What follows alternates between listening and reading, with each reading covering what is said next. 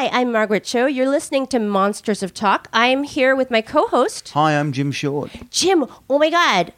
Frank Turner's here. This is so exciting. This is brilliant. I'm pretty excited as well. This is so exciting. I am such a major fan, and Thank I'm you.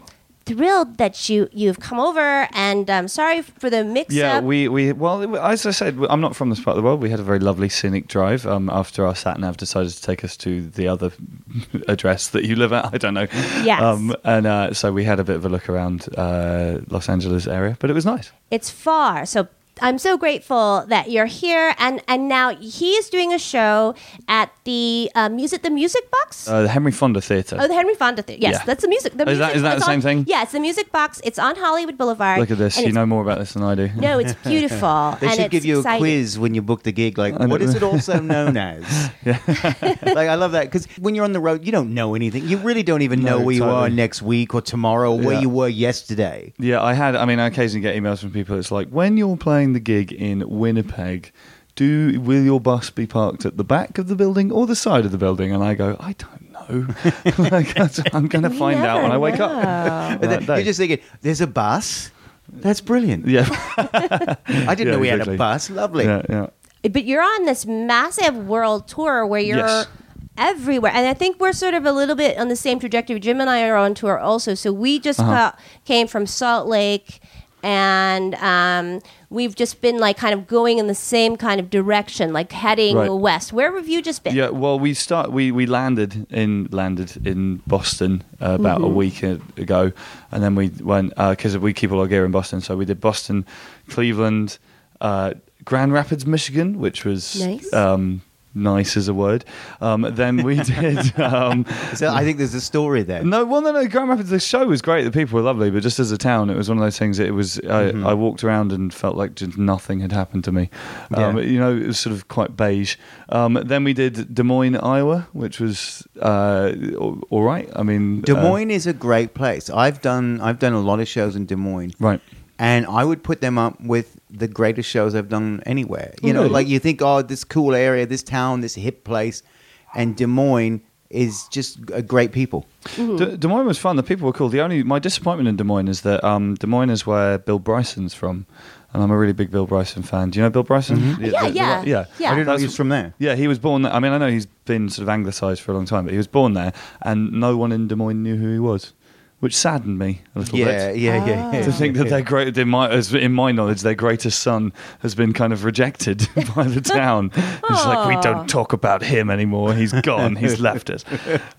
So that was a shame. But no, it was a good show. Then we did Nebraska, and then Denver, and then Salt Lake City, and then Las Vegas last night, and then here we are. Yes. And we were also in Las Vegas, so that's what sort of makes me think, oh, maybe we have the same kind of, we're going to keep going. So you're going to go here. Are you doing San Francisco? And Yes. then, yes. And up north, up the coast, and then we're doing the Western Canada run, Oh, which is nice. is actually amazing. Yeah. I love Alberta. Have you been to Alberta? Yes. Much? Yeah, Mm-hmm. it's such a great part of the world. It makes me think of Texas in the sense that everybody else in Canada is rude about Alberta, and then you go there and everyone's really cool. Mm-hmm. And it's kind of, I feel like it's a bit like that with Texas in this country. Everybody goes Texas, and then you go to Texas and everybody's completely rad. And yes, I do you have Texas on a your Texas arm right tattoo on my there. That, I must admit, was not planned as such. It never is. I won a drinking competition in Austin that nobody else was aware they were taking part in, and then I was lying on the floor of a tattoo parlor. Oh, wow. There you go. Yeah, That's good, though. such is the way. And would you say I think just that's great. give me No, I Texas? didn't. I didn't say anything. There was a guy called Derek Martinez, who's a great tattoo artist, who had been saying for ages he wanted to tattoo me, and that I should send him a design in advance, which I had forgotten for about the third time in a row to do. So he just got me drunk and tattooed Texas on me. I think it's great. I love your tattoos, and I love in your song. Well, let me explain. I'm so a fan, huge Frank Thank you. Turner hardcore FTHC fan. Frank is, I think, an amazing ambassador of Britain and an amazing songwriter, but also a great storyteller. Well, thank you. That's very kind. And it's a beautiful thing. So, and then your songs so many times reference tattoos, and so I wonder, is your relationship with tattooing kind of before songwriting or kind of concurrent with it? Concurrent with it. I mean, I've been talking about them a lot recently because I got my first tattoo when I was 16, which was many moons ago, and I've been adding slowly, but I've gone past the tipping point where I've definitely become a tattoo person now. And the thing is, when I start getting tattoos on my fingers, and it's really interesting because despite how culturally ubiquitous tattoos are now, there is still a bit of a thing that like it was just after I got them done. I got them done in LA, last time I was in LA actually in March this year, and I was in the lift at a hotel, and an elderly couple got in and quite visibly shied away from me and went and stood in the corner. And I thought, oh no, they think do you know what I mean? You realise it's like now I'm definitely a tattoo person now, and so they've kind of been figuring a bit more in my imagination. Plus, also, I mean, one of the funny things about tattoos for me is that despite them being quite a conscious aesthetic visual thing, to me they almost reflect not caring that much what you look like, because it's just kind of like these days, now that I've got enough, it's like somebody goes, do you want to get this done? And it's like, yeah, go on. Why not? Do you know what I mean? I don't really care anymore what I look like. Well, yeah, no, I understand. I have a lot of them too, and so I just kind of add on. Like, it's never the big jump where you go to get your first one, right? Where it's a huge big deal, and then that after that it's so much easier to add on. Yeah, the guy who does most of my work in England. I'm going to seriously disclaim that he said this and not me. All right. He said tattoos are a little bit like sex, in the sense that the first one you spend ages thinking about, it's a massive deal and you always remember it, it's this huge thing, and then later in life you're just kind of like, yeah, true. Unfortunately, you're at a bar and go on then. I know it's closing time. Yeah, better go get tatted up. That makes me sound like such a terrible person. Which is why I specify that he was the person who said that. Right. Well, I love your tattoos, and I think it's a great work in progress that you're just going to keep on adding to as time goes on. It's a fun thing to have, I like that. Yeah, it's quite exciting having a new one, right? Yeah. Do you know what I mean? You spend a little while kind of going, ooh, looking at it in the mirror and getting excited. Yeah, you get excited, but then for me, like, I stop seeing them. Like, they actually become really invisible to me. Like, I don't even notice anymore. Which I wish I appreciated them like I did when I first got them. Yeah. But there's also a great parallel that you make in your songs where it is like also scars too. There's like tattooing, and then there's scars, which I know are a theme for you. Yeah. And then, so do you think like I think scars are beautiful also. They certainly can be. I mean, I think it's a very personal thing. It just like depends on what you associate with them and how you got them and whatever else. But I'm kind of fascinated by that idea of sort of accumulation in a way. Do you know what I mean? And God, I'm going to get philosophical now. Irreversibility, in the sense that I think that one of the things about being young and about being in your teens or your early 20s or whatever is that the vista of possibility is still pretty much endless. If you could still change path dramatically, you could change who you are, you could be any of the things that you want to be. You reach a certain point though where you start making irreversible decisions. Do you know what I mean? And it's like I'm now never going to be an astronaut. This much is true. Do you know what I mean? It's just that it's off the cards. But then you could also raise the money and go on Virgin Galactic. Well, so that's true. That's the only thing. So now you just have to be a millionaire. True, but I mean, I'm never going to be a close friend of Richard Branson. Yes. I'm never going to be a teen sensation. That's gone. That's off the list. Do you know what I mean? And I mean that. You sort of reach a point whereby there's a sort of certain amount of experience and baggage and indeed scars, tattoos, whatever, that is built up that sort of starts defining who you are as a person. And in some ways it's a cool thing because it's like, okay, this is me, this is my personality, this is the person I am. And in some ways it can be a daunting thing because it's kind of like, wow, I mean, I will never now be Rob Lowe or Britney Spears, but you know what I mean? It's just, it's kind of, or indeed, I'm never going to be an Olympic athlete or anything. I mean, that was never likely for me in the first place anyway, but yeah. And it's just, it's an interesting thing where you start kind of seeing a course of your life almost in a way. Do you know what I mean? And that was a very heavy thing to say. In a podcast. I think it's a very, it's a very cool observation, and I think what is so stunning to me about your songwriting is how beautifully you put things into words. It's like you put way more attention into your lyrics than any. It's like a book, you know. It's like it's very literary, way more than any teen. Way more than Britney Spears. Way more than any kind of. I mean, it's so thoughtful, and I think, but it's very. It's a different kind of storytelling and different kind of songwriting. Something that is beyond rock and roll, beyond poetry, beyond everything. So it's very. It's thrilling, and the people that I know who love you, they just start crying. Like they just start crying. Like it. You know, they well up. Like he's like, there was one guy we were talking about your songs, and he was just like, I can't even like stop crying. Like I'll be like driving, and I'll be crying and singing, or running at the gym and crying and singing. Hopefully in a good way, rather than this is so terrible. I wish it would stop. You cut to the heart of the emotion. Well, with words. You. Yeah, I mean, do you familiar with a band called Arab Strap? Yes. An old Scottish indie band. They're one of my very favourite bands, and the thing that I always loved about, particularly that album Philophobia, which I think is their finest hour, is just the way it sounds to me like Aidan Moffat, the singer, is standing directly in front of you with a scalpel, maintaining eye contact and stabbing himself in the chest repeatedly, and it's there's something fascinating about it, and I don't think I'm quite as kind of extreme as he is in terms of the kind of self-excoriation, but he's a big influence on what I do, like lyrically, and I just love that kind of like utterly dedicated honesty. Do you know what I mean? There's just no barriers whatsoever. Yeah, you know, powerful. and I mean his principal subject is himself being an arsehole.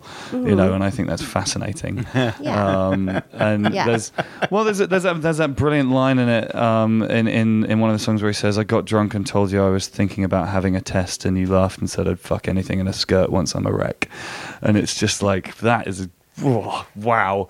Zing, do you know what I mean? Yeah. That's like, you know, it kind of makes you want to not hang out with him because it's just kind of like so honest. yeah. But beautiful, like it's so beautiful that somebody can capture that feeling. Well, because I think that everybody feels that at certain points in time. It's just some people choose to admit it to themselves and to the rest of the world, and some people don't. You know, and I think.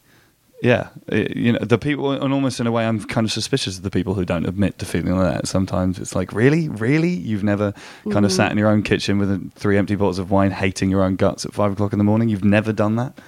I don't even need the wine. Right, right. Yeah. So I like that side of things. But it's what a cheery conversation we're having. No, it's beautiful. But everybody does try to put on this like this I'm the best person in the world kind of front, and there's like some people are assholes. Yeah, totally. And it's nice that they know it and they're aware of it. Well, I think it's almost the great arsehole detector is somebody who thinks that they're never an arsehole. It's like, you're definitely an arsehole if you think you're never one, you know. Because I mean, I don't know about you guys. I lie awake at night pulling myself apart and the things I've done wrong and the things I said wrong to the wrong person or whatever. That's how I get to sleep at night, is counting my errors. Then you get to a point where you realize that's what everybody's doing, and that's a great relief to me, because I'm like, oh, everybody's just thinking about themselves. They're not even thinking about what I did. And it's like, oh, thank God. Like, you realize that we're all doing it. Why don't we all just say it's cool and hang out, you know? That would be good. Yeah, and I mean, again, I love that moment in songwriting as well when... I mean, it's a reasonably common thing, but when you get that moment where it's just kind of like, God damn it, would you stop looking through my diary, please, John K. Sampson from the Week of Dance, before you write your lyrics, because somebody just grabs something from your life and presents it to you, and it's so vivid in a way. Yeah.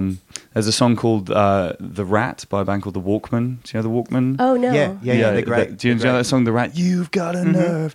That very first time I heard that song, true story, I had just...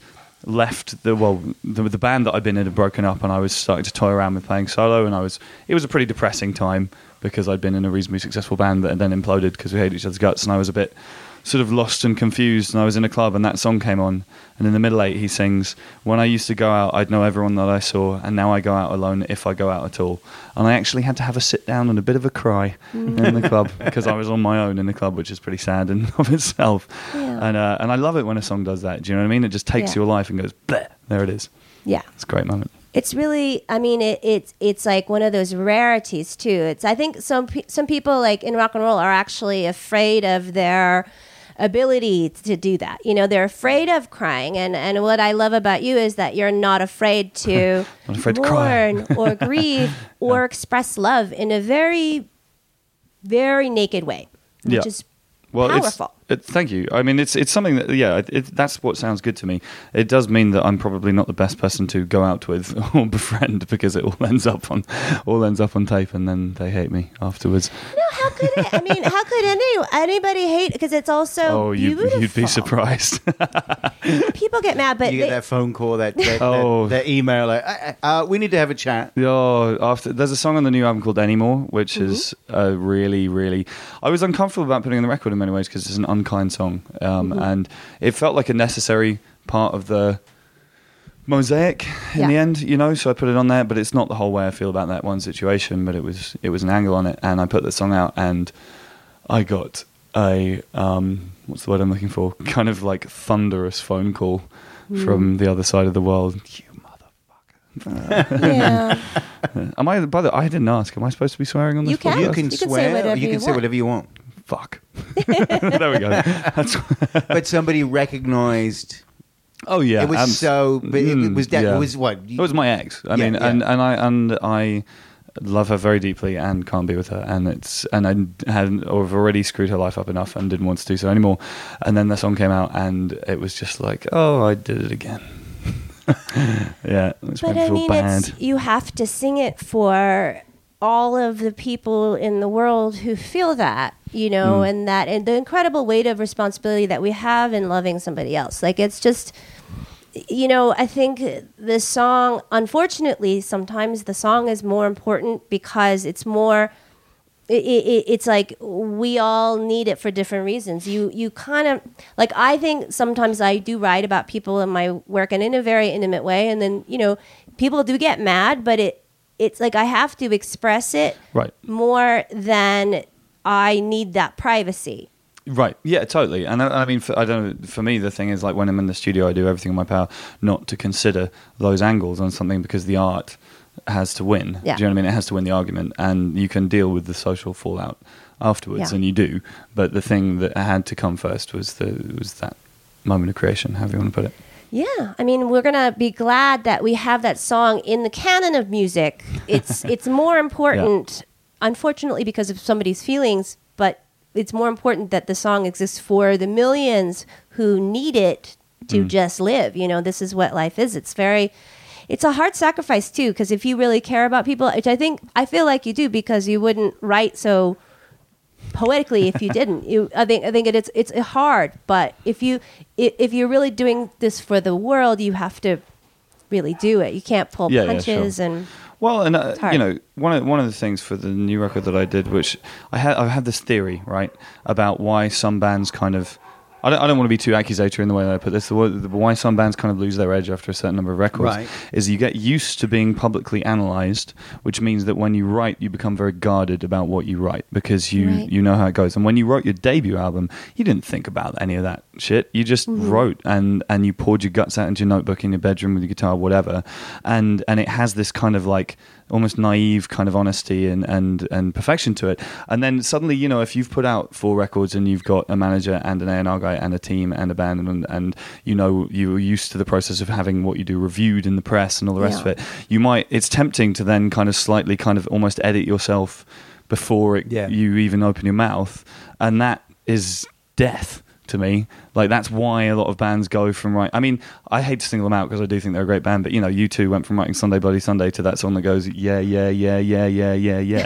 it's just kind of like something fell by the wayside between those two moments in time, you know. And I think that and you can never kind of 100% escape that, but I tried really hard with the last record to write as if I was writing a debut record and I was a kid hiding in my bedroom and no one was ever going to hear it, you know what I mean? And I think hopefully that kind of made it better. Well, I think it's good because I feel like, you know, I'm listening to all of your different records, and then I feel like actually you're progressively getting more honest It feels like it. Thank you. That's good. Excellent. Yes, the plan is working. Yeah.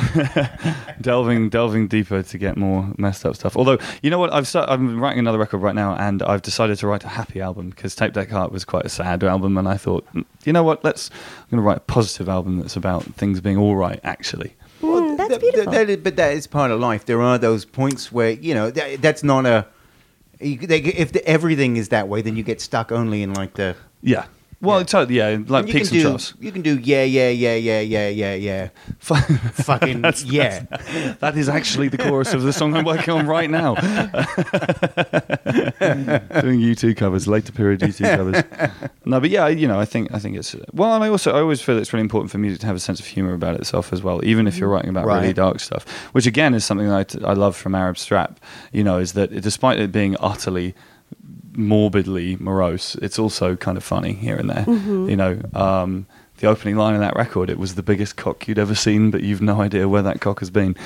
Brilliant. But it goes on to be this utterly crushingly depressing song about infidelity, but it's and I think that to me is important because life is not 100% serious at all the time, and almost in a way, if I hate that sort of paradigm of the good-looking, well, it's signed to a large record label, singer-songwriter guy who's moaning about how utterly terrible everything in his relationship status life is. And I always want to go to myself, I bet it's not that bad. Do you know what I mean? I bet it's not that bad. And I bet that in between moaning about how you'd lost love in life, you went out and got pissed with your mates.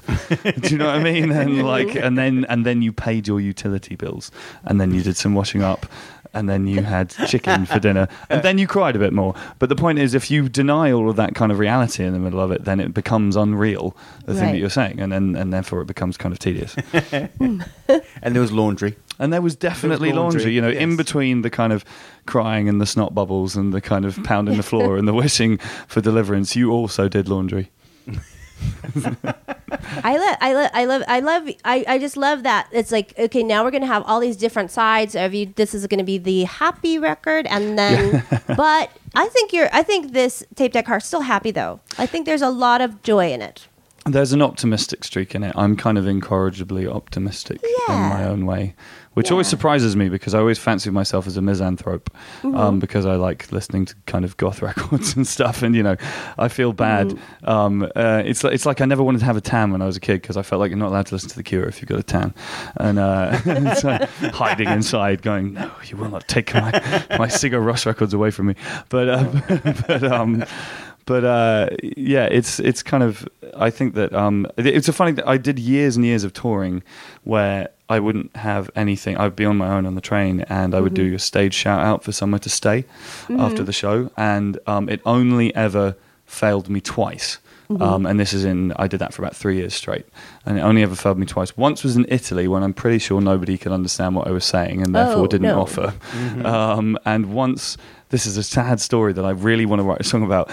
There's a town in England called Ipswich. I don't know if you've been to Ipswich. It's a bad place. I'm just paranoid there's going to be Ipswich people listening to this. It's the Grand Rapids of the UK. It is. It pretty much is. It pretty much is. But I was playing a gig in Ipswich on Valentine's Day, and there was about 20 people at the show, all of whom were couples. And were planning on having a romantic evening and didn't want some smelly, hairy interloper sleeping on their sofa. So I did my stage shout out and nobody volunteered.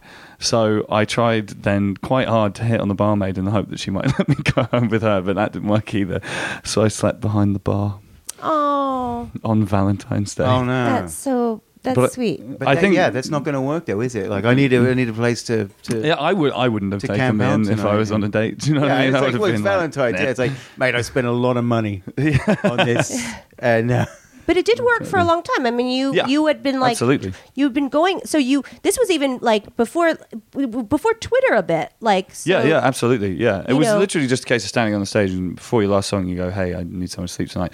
And this is the thing; it worked out pretty much every single time I ever did it, which destroyed my desire to be a misanthrope because it was like people are right. Do you know what I mean? And that's it. I met some amazing people, and nowadays when I tour, I always try and hook up with those people and hang out. And actually, my big thing thing now that kind of fortune has gone my way a bit is I try and buy them dinner. That's my Aw. thing. I take them out for dinner. that's I'll lovely. pick up the check and, have a bottle of wine and chat about how hilarious it is that the plan worked. You know what I mean? That's really great, though. Yeah, it's kind of fun. Did you ever come across like a situation where it was like, I gotta get out of here? Like it's like you just said at somebody's house and like I gotta get out of here. Like I think the trust that would take to just in humanity is quite a leap. But I'm a woman too, so it would Yeah. be a little bit difficult True. for me. I think. Right. Yeah. But- I did. I mean, there was some kind of thing is I don't want to be rude about anybody put me up because I mean they did me an enormous extra yeah, charity in the of course. first place.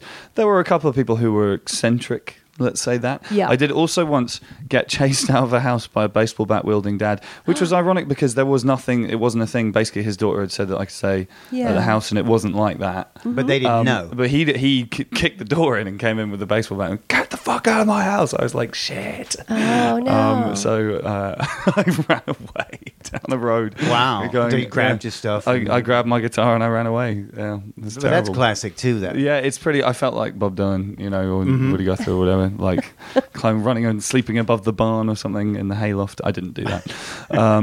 I called another friend, but that was an exciting experience. But yeah, most of the time people are just cool. Do you know what I mean? People. I mean, it's a self-selecting demographic anyway because they're people who came to see the show. Yeah. So Yeah. they're probably not going to be people who hate me.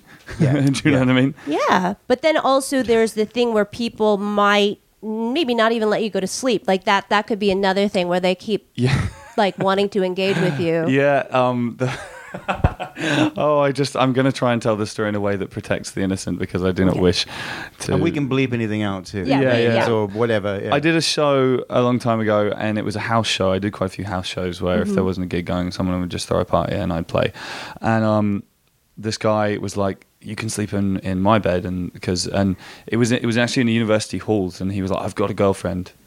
Kept telling me, "He's like, I've got a girlfriend, and so I'm going to sleep in her bed." And I was like, "Great, good for you, and thanks, man. That's great. I've got a bed. I'm not even sleeping on the floor." And then I got into his bed and I was tired, and I played the show, and we'd had a few drinks and everything, and I was stretching out, and he was just kind of sat on a chair next to the bed, just kind of looking at me. And I was like, "So this is me going to bed now," and he was like, "Right."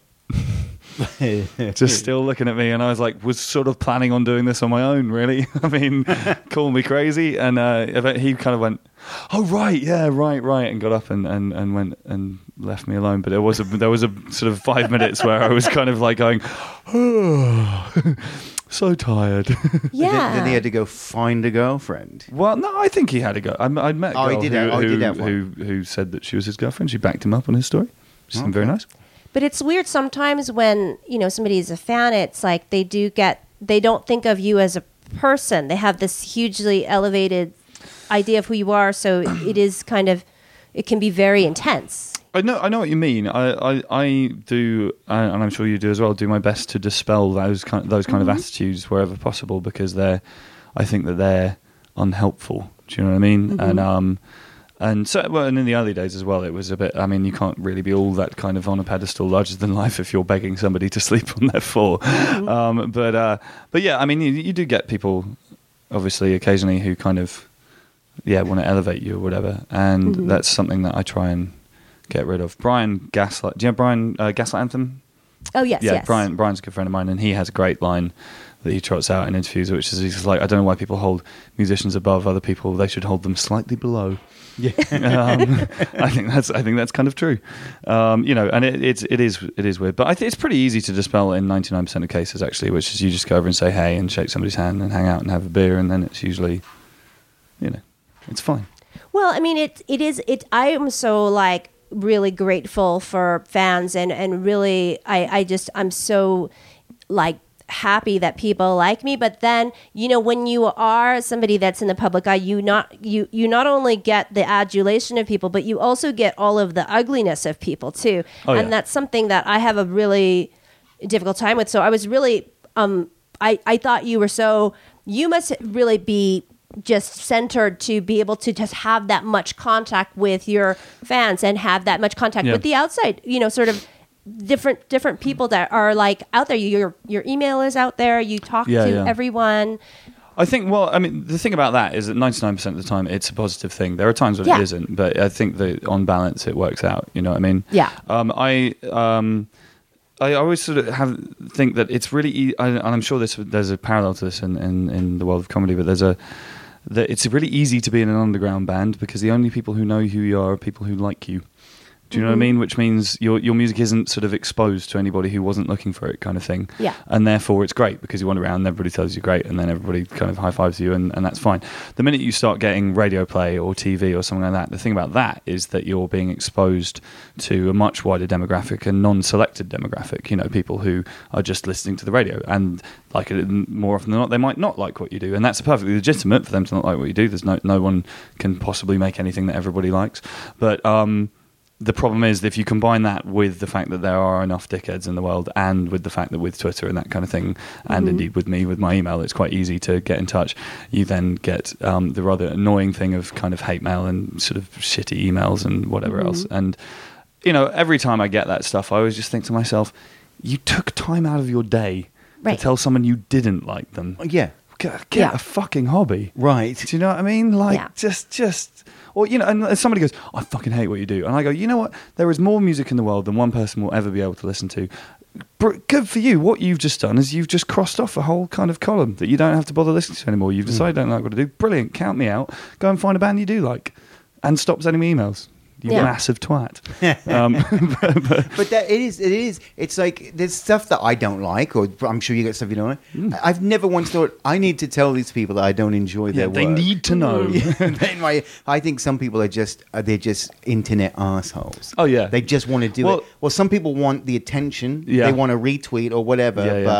But isn't it fascinating that the greatest kind of modern invention and a revolution to rival the Industrial Revolution, the digital revolution, has first and foremost shown us that we're all kind of dicks. Yes. Do you know what I mean? It's just... Well, on Twitter, you know, they have the verified. Some people's accounts are verified. There need to be another one. There needs to be a verified as a dick. Yeah. Obvious You're twat. a fucking dick. And that check is by their name. Just a little dick. Yes. Just a brown. Little. Very small Little, dick. very, very, very small. Tiny. Small, little, in a box. That'd be amazing.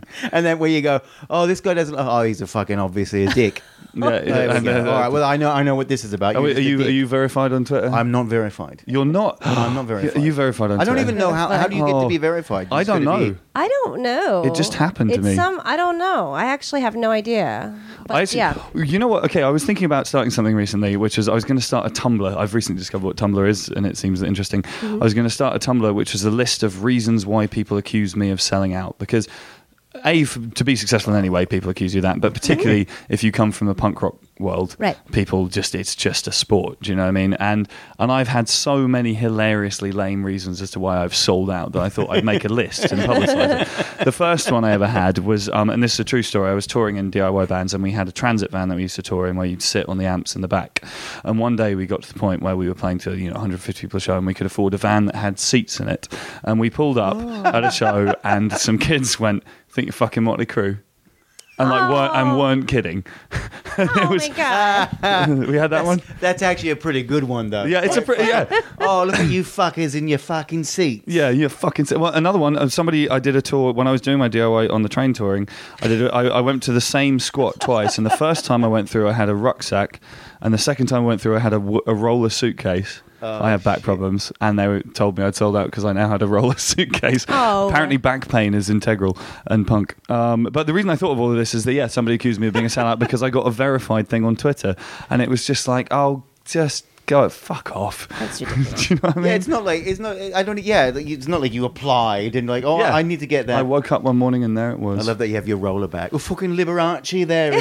Yeah, totally. What is it Michael about Bolton. our brain? It's like, I don't understand why we remember all of the negative stuff. I remember the negative stuff a million times more than the positive. You can scan through 100 comments, 99 of which telling you you're a genius who's the second coming of the funniest, most talented person in the whole world. And there's one that's kind of like, you used to be funny or whatever. And that's, you sit there going, oh, you little... It stays in me. It stays in my... It like creates a scar. It's like a total like internal injury that I will constantly bleed from. And and I remember it years later, and it's so Yeah, totally. crazy. Well, here's an interesting philosophical point, though. The thing for me is that I feel like as I've gone on and as I've done what I do for a longer amount of time and to a bigger level, I've got better at thickening my skin and letting that kind of stuff wash over me. I mean, not perfect at it by any means, but better at it. And then occasionally I wake up in the middle of the night and worry about that fact. Because to me, to create kind of meaningful art, you kind of have to be open to the world. Right. Do you know what I mean? And in a way, I kind of don't want to be so callous that it doesn't matter to me if someone calls me a cunt. Do you know what I mean? I don't want to be able to just brush past that and go, well, whatever.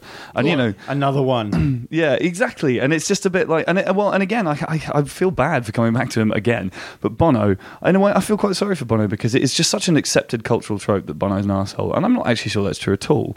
No, I don't think so. Do you know what I mean? It's just, Yeah. I think they get to that point where you only see that side of them. Yeah, well, but also, you know, in conversation anywhere in the world, if someone goes Bono's a cunt, everyone goes, yeah, fair enough, and then you carry on. It's not even it's not a controversial statement, and I think that's unfair. And first of all, but also the reason I mention it is that I'd imagine that Bono is an absolute black belt ninja at ignoring public abuse because he's had so much of it. He must be really fucking good at not letting that shit get to him. It's the shades. It's the shades. They block out. Yeah, abuse. they he's on block Twitter out and he can't everything. even read the horrible He shit. can't read Twitter at all. It's just a black screen.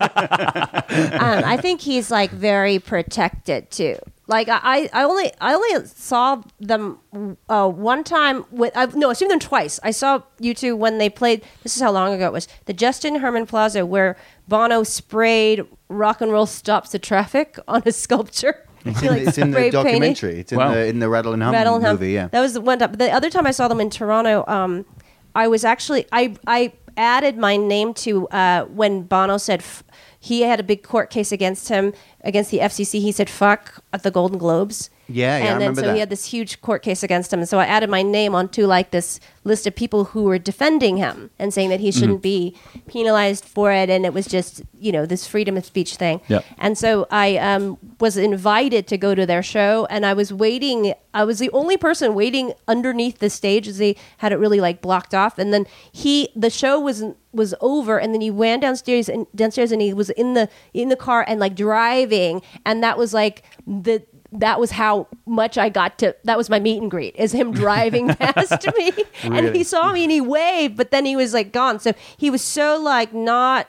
There was no contact They even just with get people them out he'd of there, right? invited. Yeah, sure. So some people are really sheltered. So he but might they were be. the band that I'm sorry, I didn't mean to cut you off. No. But they were the band that did that in the beginning of their career, crashed on people's houses. Totally. I mean, yeah. they came from that thing. They were kind of a punk band in their own way, and I love early U2 stuff. I think it's fantastic.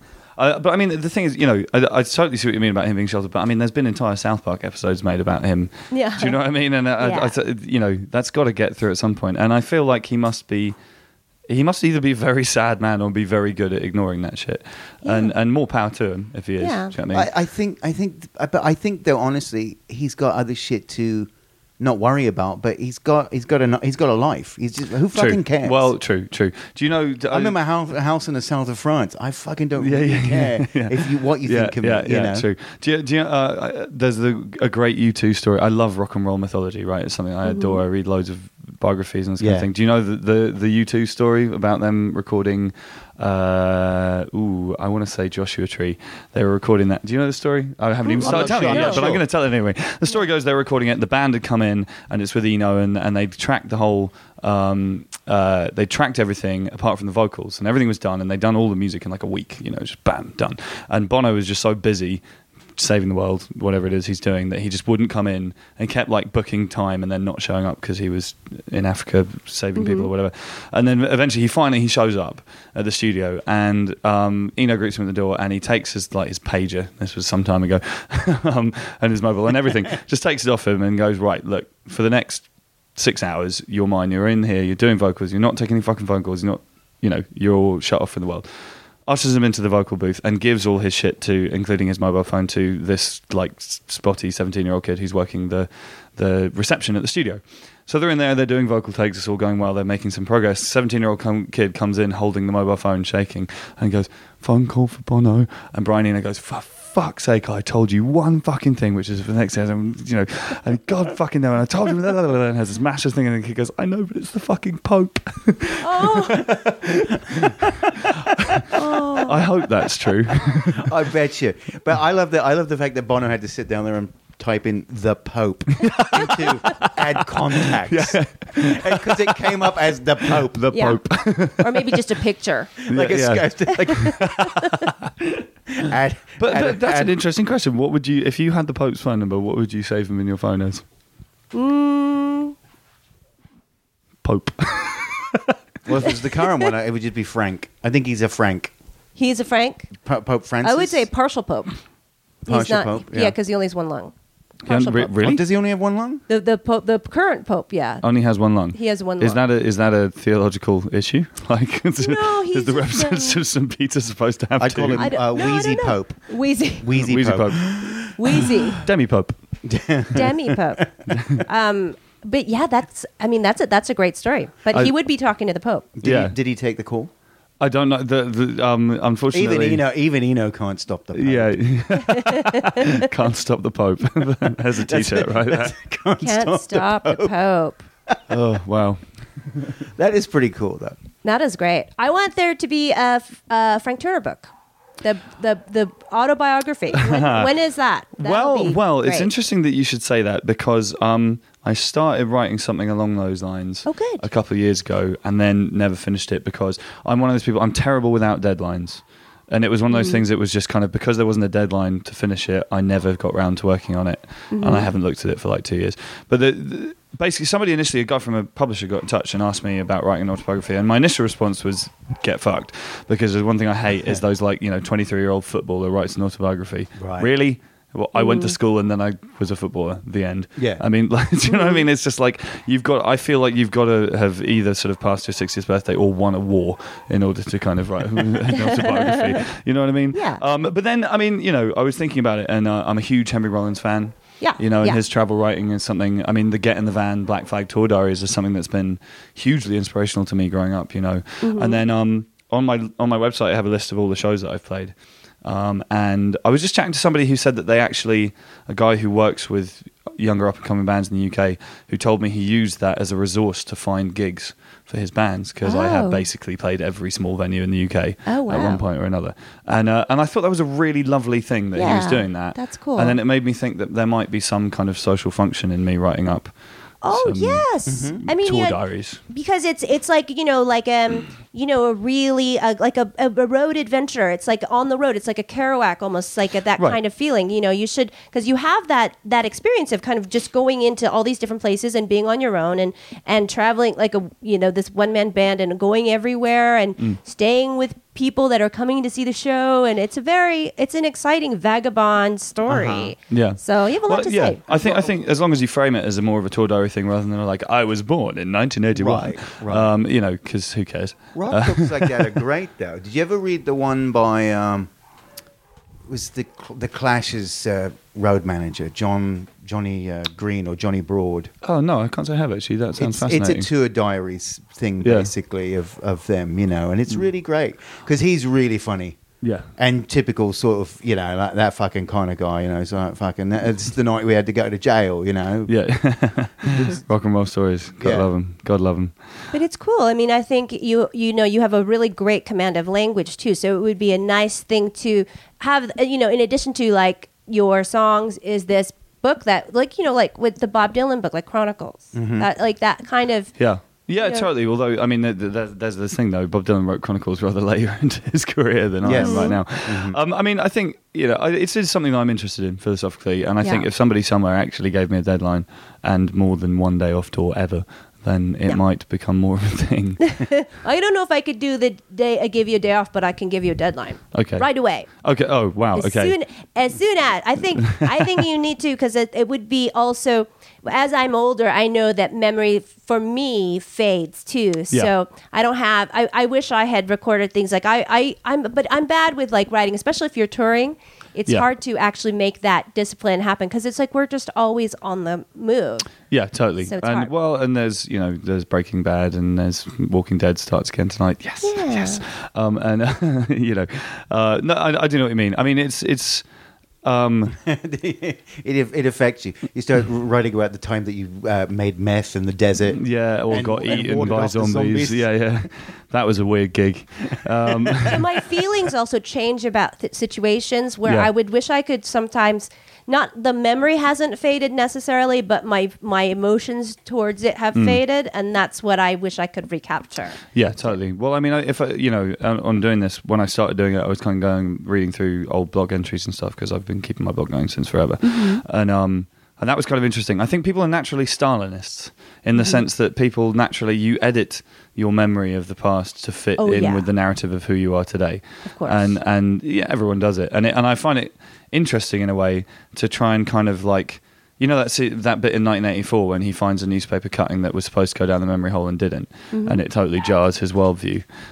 When you get a personal version of that, I'm a compulsive hoarder of bits of paper, and I've got a cardboard box with a year on it for every year of my life since 1998 when I was 16, and it's got every bit of paper, letter, flyer, gig ticket, anything like that. Are all in them, and I kind of jokingly refer to them as my midlife crisis on ice, because one day I'm just going to sit down and go through them and realise that how I think about my adolescence now is complete bollocks, and it was totally different, and I'm going to read it and remember how I actually felt, and then have some kind of nervous breakdown. To be delightful. I think it's great, but that would be a good book actually to go through all of the paper and then see like what does this mean. And then write a little piece about it, the things that really move you. That's a good exercise. Totally. I can imagine myself sort of weeping for lost girlfriends and that kind of thing for hours. Yeah. I loved her so much. But it's good to have that emotional memory. That's the part of me that has faded. Like the emotions and the event is there, but it's like I don't have the same charge. Yeah, right. Because you've isolated it and set up fire breaks around it and all the rest of it. Yeah, totally. But it is that thing though that your life now is in boxes. Yeah, it's in compartments. So it is really like a thing like you've done it. So it would be interesting to look back, but you're also probably so much different now. Yeah, absolutely. I mean, that's his pet theory. It's sort of the so commonly accepted trope is that you sort of define who you are as a person in your adolescence and your teenage years, which I think is complete bollocks personally, because I changed more in my 20s than I ever did in my teenage years. Do you know what I mean? If I look at the person I was when I was 20 and the person I was when I was 30, they're borderline unrecognisable from each other. And I find that interesting. Do you know what I mean? And wait till you get to the 40s.